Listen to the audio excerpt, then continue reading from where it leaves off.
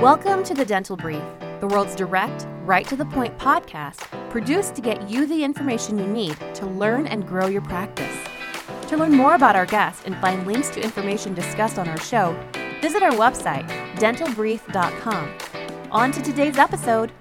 Hello, everyone. Welcome to the first recording of the new year. I have with me a great guest today, someone who just produces a ton of content. It's got so much information for you to gobble up, and I'm very fortunate. We're very fortunate to have him on the show. Dr. Salierno, Chris Salierno of Dental Economics. Go ahead and say hello. Hey, what's up, guys? Hey, you're what's up, and we're just pumped to have you here because not only just the topic of what we're going to talk about, but your experience. Why don't you tell me a little bit about your background, how you got into dentistry, and how you got to where you're at now? Yeah, so I'm a practicing dentist on Long Island, New York. It's urban, suburban, as I like to call it. It's the suburbs, but it's a lot of people packed into a small little island right off of Manhattan. So it's pretty fast paced. There's a ton of dentists, ton of competition. I started to practice 10 years ago with my business partner, Dr. Aaron Thomas, and I did the associate thing a few years before then, and 10 years later, we're doing great. We're real busy. Along the way, I've discovered my passion for doing a bunch of other things. I'm ADD. I can't sit still. I can't just do one thing. I'll go crazy. So I got very involved with the ADA and organized dentistry. I'm the chief editor for Dental Economics, which you referenced. I've been doing that for about 6 years now. I love that. Helps me travel a bunch and meet with different companies and just help meet key opinion leaders and find like new exciting stories to tell people. And my gosh, this is it's just been an amazing time for dentists to get excited about business information for their practices because we're all struggling with that. And I do a lot of lecturing. I love lecturing. I love teaching groups of dentists, dental students, new dentists, just walking them through some basic business principles from more financial stuff to building business plans, you name it. That's one of my biggest passions. So I juggle all of those things, and that keeps me sane. Yeah, so I want you to bring that energy with the show today, which you have, which is great. And I want you to just jump right into our format. And let's talk a little bit about some problems that you see dentists have, not just in your state, but nationally. The biggest one, I mentioned business models, which can sound like a really dry topic, but I've seen way too many of my colleagues locally, nationwide, around the world that, hang up the proverbial shingle and say, hey, I'm a dentist, John Q. Public, DDS, family, cosmetic, implant dentistry, and they just expect patients to happen, right? And so when I talk about a business plan, it's not just about how to get a loan or whatever, but this is what informs how you greet the world and roll out the red carpet and welcome people into your practice. So I look at it as the critical foundation for your marketing. And I'm not a marketing expert. You are, but I'm not a marketing expert. But marketing really is, as I'm sure you would agree, a lot more than just the Facebook ads you run or a billboard or direct mail. It's all of the ways you craft an important and unique and interesting experience for very specific types of people, right? And the more specific you get with that experience for those target markets, the more unique it is, the more the less often it can be challenged by competition. The more you'll just be able to welcome those people in droves because you've been something really special to target groups. And I just think dentists don't. That's the problem, is that dentists don't think that way. They just think, I'm a dentist. I work on teeth. If you have teeth, or if you don't have teeth, come see me. I'll give you teeth. I'll work on the ones you have. That's my business model. And that's it, right? That's the level of analysis that goes into their business plan. And I think we could do a lot better than that. Yeah, there's almost a bit of, and I don't mean to sound disrespectful, but there's almost a little bit of a sense of entitlement in the healthcare industry, not just dentists, but doctors as well, that, hey, I did the work. I was disciplined. I studied. I have a great skill. I have decent bedside manner, and I'm going to open up a shop and I'm going to be successful. And that oftentimes doesn't happen, right? You're absolutely right. You're absolutely right. I completely agree with you. And I'll say it as a practicing dentist. I think some dentists are really entitled about it. They think, well, look, do you know how good my class 2 resins are? Oh my God, I put the most gorgeous anatomy. I see the Instagram post that they do, and that's awesome. Yeah, do amazing dentistry by all means, but your patient has no freaking clue what you're doing in their mouths. They don't know how gorgeous it is. Yeah, if you do like 8 and 9, if you do the social 6 teeth, sure, they know generally the quality of your work, but other than that, they don't. Right? They know other things about what they rave about online, and what gets them excited to refer their friends and family. The reason they see you is about all of the other stuff beyond just your clinical expertise. So for dentists that are just relying on their clinical expertise, they're really missing a boat and missing the opportunity to create a business that is more unique and that can withstand. I don't care who opens up across the street from me. My business is unique, and I'm appealing to a target demographic or target demographics. So in your travels, and I know being unique is important, right? If you want to be in that top 10 or 20%, then you need to produce a product that's in the top 10 or 20%. And people don't buy dentistry. They buy people at the end of the day. They don't actually buy dentistry, right? That's why DSOs have, I'm not here to rip on DSOs. I think they serve a great purpose. But typically when you have associates and you have turnover in associates, people will stop going to that dentist, will stop going to that DSO and will follow that associate somewhere. Why? And why do we require NDAs, right? Or why do we require non-competes? Because it's the person that people are buying. It's not the actual industry itself. So with that being said, tell me some things that you see practices across the country, that really stand out and that are doing something different, that are unique. I think it's because they realize what business they should be in and what business they should not be in. They recognize what they enjoy. They enjoy surgically placing implants. They enjoy cosmetic dentistry. They enjoy whatever. They come up with a list of the procedures they enjoy doing that they can't wait to do more of, and the stuff that they just don't care about. And I don't want to say the word specialized because obviously that means something in particular in dentistry, but they focus their practice on doing more of the stuff that they love doing. And then they go through this business plan exercise like we're talking about, or marketing exercise, to then welcome more of that in their practice.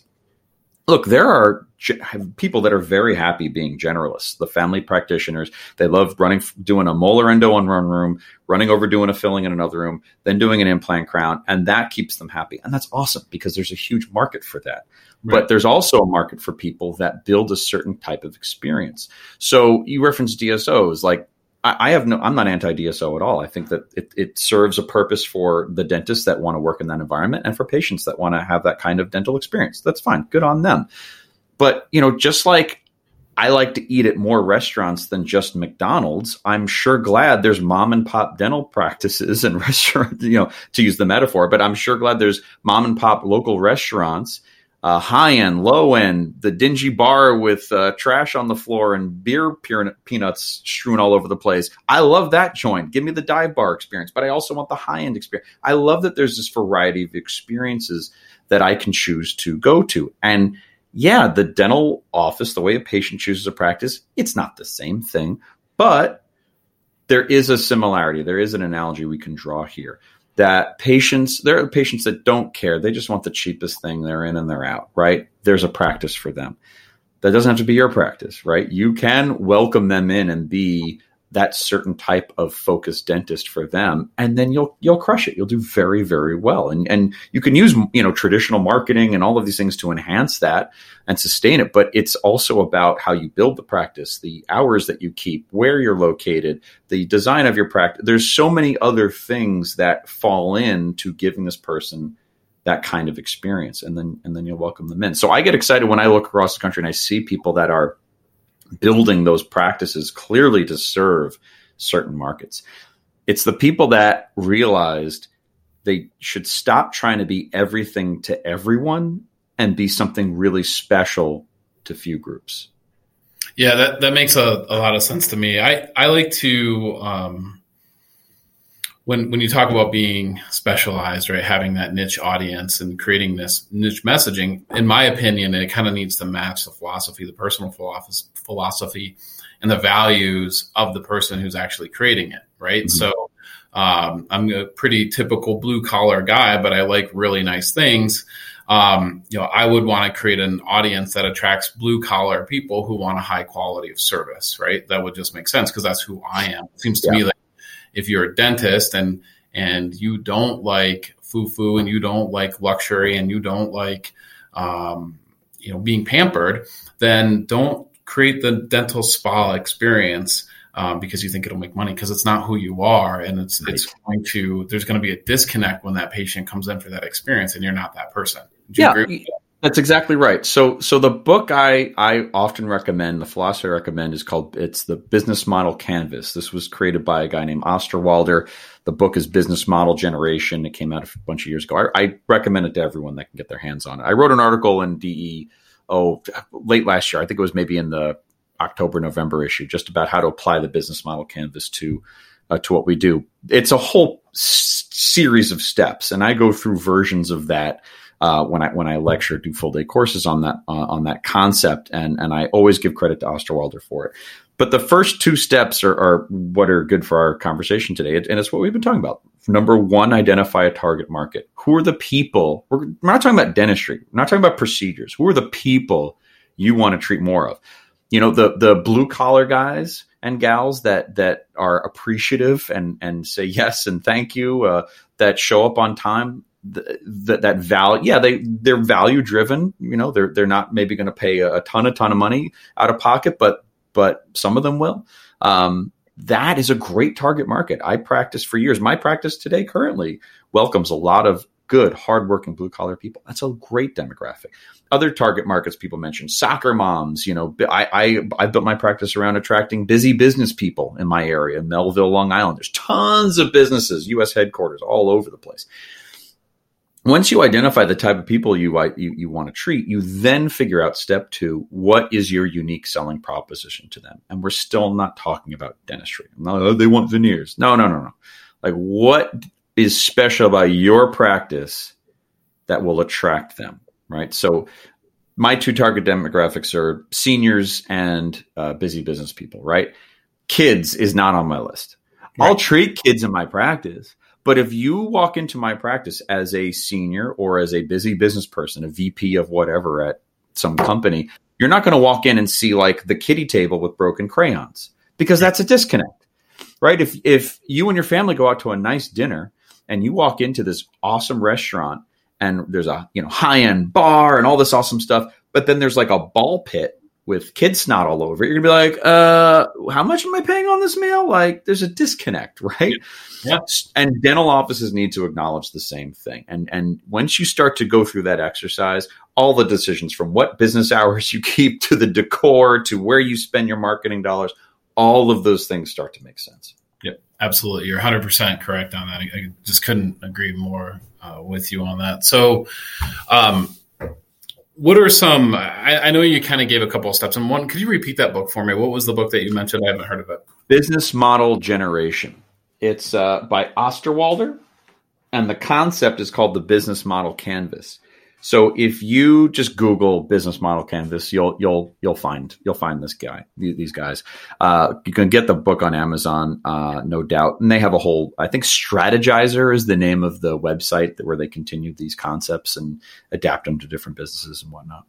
Yeah, awesome. Dr. Salierno, I want one more thing. We got about a minute and a half left. Tell us a little bit more about, I know you mentioned DE, dentaleconomics.com. Tell us a little bit more about that publication and whatnot. Yeah. So look, dental economics has been around since 1911.